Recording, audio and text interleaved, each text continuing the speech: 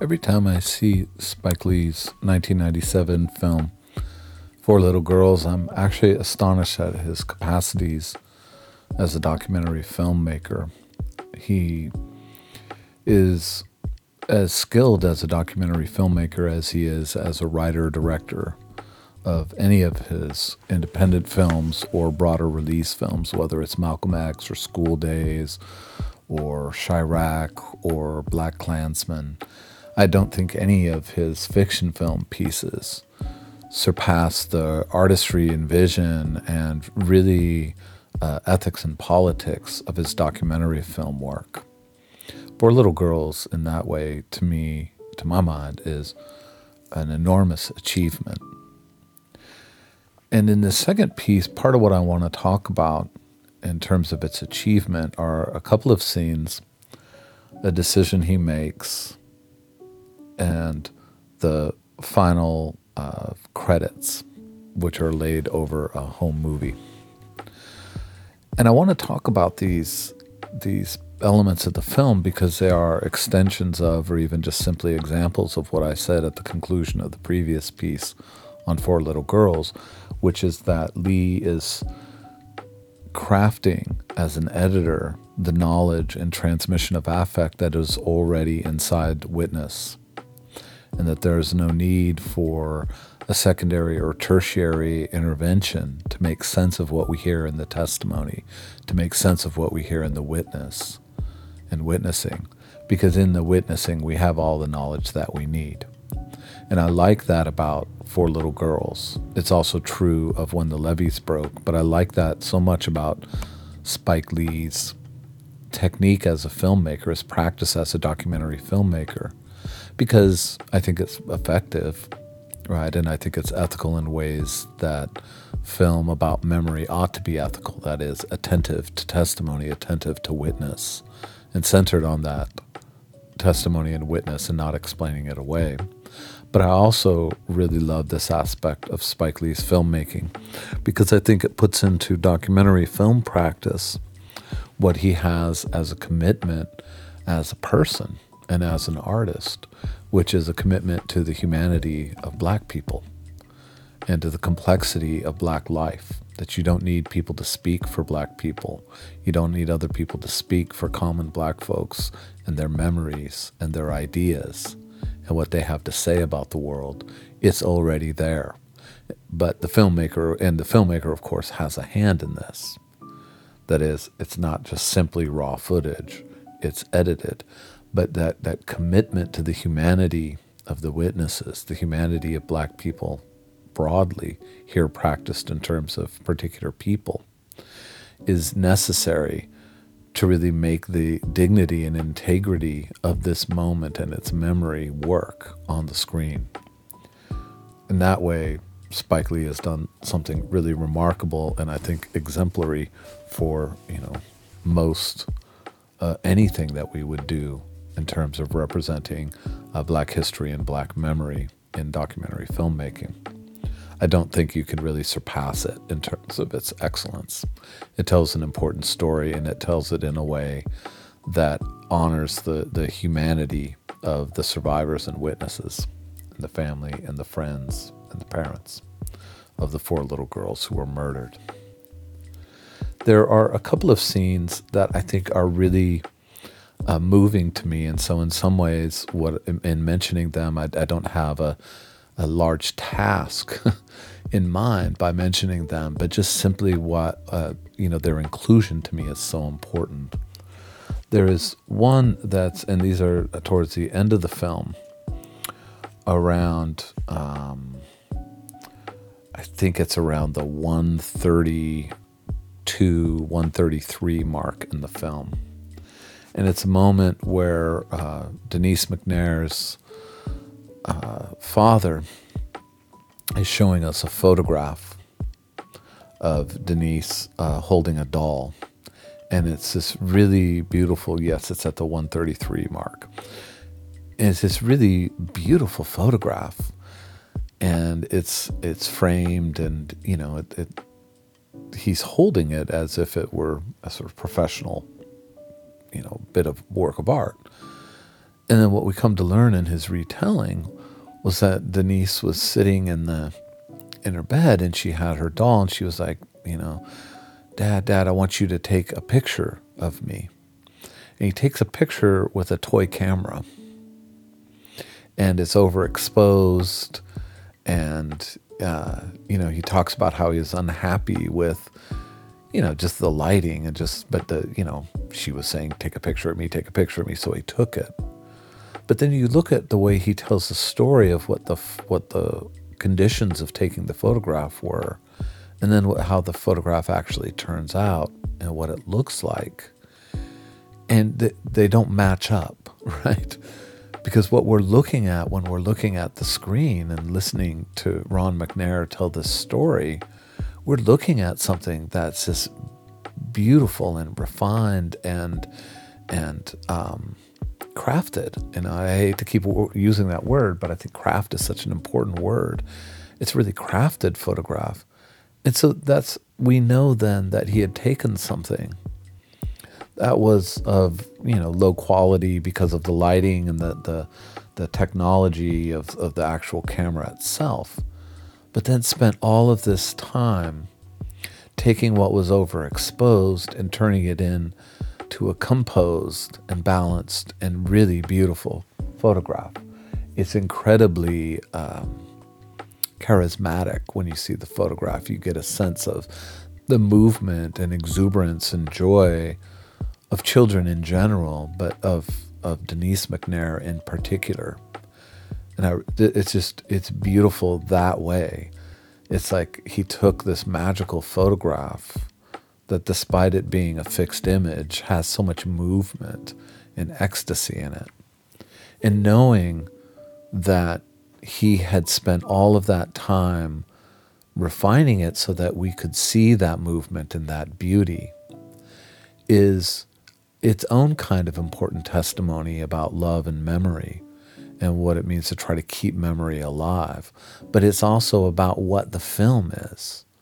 It's about this moment that's overexposed, that's so bright and overwhelming and terrifying that we can't actually see what we need to see, but that the witnesses that make the film work are doing the work that Ron McNair did on this negative, as he, and the development of the film to produce this, the physical film to produce this photograph of Denise McNair. That what he has done with this photograph is what the witnesses are doing to this historical moment. They are drawing out something that is impossible to see in the moment, or maybe even impossible to see at times as we are thinking about the event. We're thinking about the atrocity of murdering children, right, in a spasm of anti-Black racist rage. Just as we can't process that, as we can't see it clearly, right, the film's witnesses are doing that refining work. They're doing that developed work that Ron McNair did with film and negative. They're doing it for us in relation to the memory of 4 little girls. And it's a really profound scene. I absolutely love it. It has a sense of tenderness and love that communicates the intimacy of memory to Ron McNair, the intimacy of that loss to him in his life. But it also, again, gives us a window into exactly what the film is doing in terms of making sense of something that's not visible in its first phases as we try to come to terms with it. But the witnesses have come to terms with it. They've come to terms with loss. They're able to show us in portrait mode. They're able to show us exactly what happened and what it means. The second scene is really the final scene and the only time that Spike Lee lets his voice be heard in the film. And he's talking with Alpha Robertson, who's Carol Robertson's mother. And Alpha is remembering her daughter's passing. And she gives, if there's a reason why the film closes with it, she gives this incredible testimony. It's incredible witness to the event and to its aftermath. And a whole film could be made around this moment. And maybe in some ways the film is made around this moment, where she's recounting it and Spike Lee interrupts her. And he says, do you ever feel angry? And she starts to answer, and she's like kind of teases him a little bit about, you have so many questions, or that's a tough question. I think she said that's a really hard question. And Lee says, I'm not trying to be Mike Wallace, right? Referring to 60 Minutes investigative reporter, TV reporter personality. And she leans forward and says, or Ed Bradley. And there's something that I love about that. It just brings a tear to my eye every time, because in the midst of this really troubling and difficult testimony that she's giving and feels compelled to give and wants to give, she actually pulls back and sort of pulls a race moment or joke for Spike Lee, the kind of joke you could imagine Spike Lee making with another person, which is, why would you reference the white person? Why wouldn't you reference the black person on 60 Minutes? It's done with humor and a smile that's biting and knowing and absolutely playful. But then she starts to talk about the anger and the way this anger just comes in ways that she can't expect, that she doesn't see it coming, that there's something unmanageable about her grief. That what for McNair in his talking through this photograph was really just this stone that sort of sat in his soul, right? This immovable pain and this sort of weight that he communicates to us through this description of the photograph, its conditions, and remembering that moment. It's this stone weight of grief. But Alpha Robertson's moment, when she talks about anger, is this volcanic sense, this eruptive sense of grief, that it percolates and is in this sort of mode of constantly threatening to overflow any attempt to contain it. Because she says, sometimes it just comes out of me. Just when I think, that I've moved on, or that we've come to terms with all of this, and it erupts. It just overflows. And the way that she describes that overflowing starts to overflow in her. She's such an amazing presence on the screen. You forget, you have to listen closely even to hear how much her voice wavers. It's a very soft voice that gives out very easily.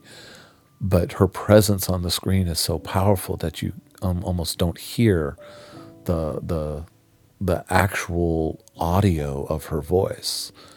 Right, that the voice of her voice, what it's saying and how it's saying it, is so overwhelming. And then she shifts as grief starts to erupt. And she says this amazing thing. She says, this is the transition out of the film, right? This is how it ends. Where she's like, I've lived a full life. She said, my husband's gone. She's buried siblings. She also has 2 other children.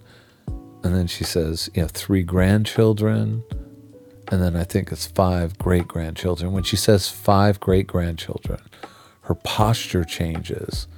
And her eyes, which have been glistening with tears through this whole testimony, they just light up as if another person came to inhabit her body, as she said, 5 great-grandchildren. Then she says, I have something to be thankful for.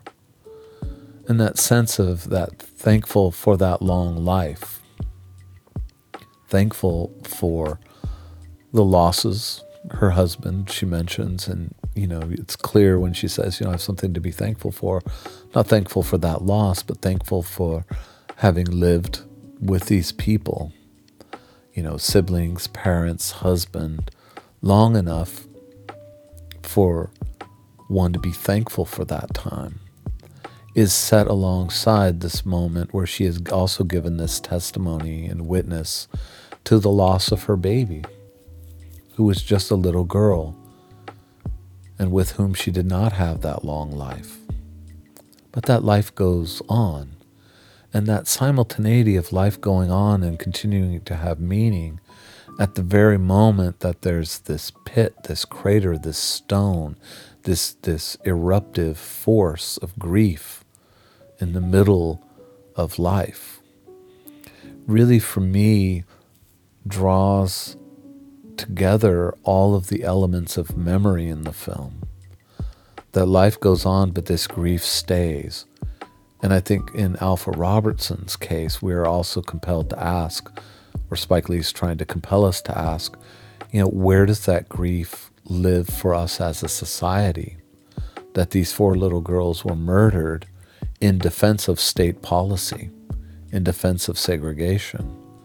What does it mean that we had that grief, and can we identify it as something we carry with us? Because life goes on, but grief stays with us like a stone, like an eruptive force. There, in that way, I think the film ends with the question, right? It ends with this amazing moment with Alpha Robertson. The really, I think the soul of the film in so many ways is her, and it ends with her for that reason. But it also opens us to these broader questions of, where does the grief of 4 little girls murdered in a church bombing live with us in our society? Live with us in terms of our historical and political memory. And I think the answer to that question is actually quite bleak, that we've made a habit, if not an imperative, of forgetting. Lee doesn't say that, but he lets it hang in ways that I think are really important, right? He lets that question sit with us, and it sits with me, and when I teach it, I want it to sit with my students. We don't carry that grief of the past with us into our political memory, but what would it mean if we did? There's another pair of moments in the film that I want to mention and put together. One is the closing credits, which plays behind it a home movie, a little boy and little girl. They're dressed up in church outfits. The little girl's playing and silly and clearly loves being in her dress, and the little boy's uncomfortable in his tie and sort of fussing but playing, being playful and as well himself. And it's this incredibly light and beautiful portrait of children that closes the film. A song plays over it, the credits play over it. But I think we're drawn in as viewers to the eyes of these children. And they have that thing that Spike Lee loves so much about children in his across his cinema, which is their mischievousness, their playfulness, their tendency towards chaos, right? Even when it's controlled, it sort of percolates there. But that's paired with what the last bit of the film does. And it is, to me, a shocking move, which is that he shows autopsy photos of the 4 little girls when they're from the coroner's office. So they've been murdered, and here are their bodies at the morgue. In doing that, Spike Lee takes on, I think, one of the most pressing questions we have in the 21st century. Those of us who want to remain both ethical and race critical at the same time. And that's around this question, and it comes up every time there's a high-profile police murder of a black person, which seems so regular as to be, one of the few constants in our world. And when those videos come out, there's invariably a debate, or even just proclamations by many people. Quit sharing these images, right? Don't share the images of dead black bodies. This is exactly how it doesn't change the conscience of white people. It doesn't change the conscience of the nation. What it does instead is simply, display and offer for voyeuristic consumption the suffering and death of black people, something we know and now are watching and seeing again. But Spike Lee takes that chance in Four Little Girls and puts these bodies on the screen. And what does it mean when he puts them on the screen? I think it's important to note, and this is not a debate, but a discussion, critical discussion I try to have in class when I teach it. What do you think about him sharing these images? And one of the things I think is important in structuring that conversation, and so it'll just be the remark that I have here, is that Spike Lee puts those photographs at the very end of the film. And he puts them at the end of the film because if they came at the beginning of the film, they could be seen as simply shock value, as being used to sort of jolt us and scare us, or even draw us into a kind of voyeuristic something or other. What that something or other is depends on, I think, the demographics of the viewer, the political consciousness of the viewer, and all sorts of other things. But if you put them where they are in the film, which is at the end, what we have is then this incredible work of juxtaposition, where Lee is able to juxtapose the corpses, wounded, dismembered corpses of children, put them in relation to testimonies to their beauty, to their sweetness, to their innocence, to their playfulness, so that we see the atrocity for what it is.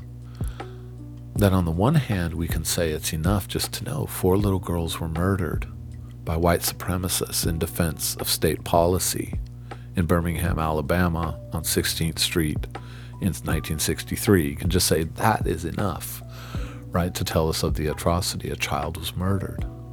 4 children were murdered. That's atrocity enough. But what we have in the context of the film is the statement of that, a development of the living memory of 4 little girls, of all 4, of how they're carried as stones and eruptive forces of grief among family and friends and community. And then for all of that beauty and meaning that's been uplifted, we see what it actually means to set off a bomb with 4 little girls near it. And what it is gruesome. Spike Lee moves very quickly in and out of the images. He doesn't draw in a sustained gaze, obviously intentionally, right? But he lets us see it enough so that it stays with us, so that it haunts us. And it haunts us because it's the material dimension of the memory that's both political and affective. It's an affective memory because we feel what it is for those girls to have been lost. That's what all the witnesses give us. We also understand the social significance of that loss, right, in terms of the category of child, in terms of the categories of anti-black racism and its violences. And now we have, along with those, what we could think of as like thoughtful conceptions of memory, we have the memory of the materiality of what a bomb does. And I think in that way, and I've really borrowed this from so many student comments, in that way, we have a full picture of what 4 Little Girls means, the title of the film, what it means to talk about the death of 4 little girls, that it is an act where you can't just say it was a bombing and that somehow is an abstract way of killing, right? It's not just an abstract act. We now see what it does to bodies. And as difficult as it is to see that, I think it's important for us to understand what happens to bodies so that a bombing, the 16th Street bombing, can never be a euphemism. It can never be a figure of speech, because Spike Lee has shown us, after crafting all the memory, all the beauty, all the sweetness, all the intimacy of the lives of those girls to themselves, to each other, and to the family and community in a broader sense, for all of that craft, right, we're then able to see the atrocity in this dimension without voyeurism. And in fact, I feel like it's the opposite of voyeurism. We don't want to look, and Spike Lee makes sure that we have to. In that sense of looking when we don't want to, looking because we have to, I don't want to, but I must, is a moment where I think Spike Lee is able to craft an ethical representation of death in the body. And that's incredibly difficult. I so rarely think that. I so rarely think that this is an ethical crafting of death in the body, because death in the body is something that invites exploitive, voyeuristic gazes. And Lee, I think, and this is really, for me, the philosophical accomplishment of the documentary Four Little Girls. The philosophical accomplishment is the ability to show us what we need to see and make it matter, but never, ever invite us or even allow for voyeurism or consumption, right? That we must look, we don't want to look, yet we must look, even though we don't want to look. That back and forth of feelings and the visuality, the way visual culture works in those moments is so profound, and I think deepens a sense of memory. But then it ends with this home video footage. And I love that it does that, because I think what it does is, having made us look at the lives of the people who survived the loss of these little girls, having seen what the little girls' lives were and what it meant for them to come to an end, and then seeing the corpses. Spike Lee wants to make sure, as we close the film, as we exit the theater, the couch, the classroom, that we see that these were children, and they're children in the ways that children are beautiful and compelling and wonderful. And he shows them in their simplicity there. They're just in a pretty dress and a tie. They look uncomfortable and mischievous, funny, a little bit annoying, pests, and exactly what you want around. So that loss is understood to be a loss of that was a part of the world and no longer is.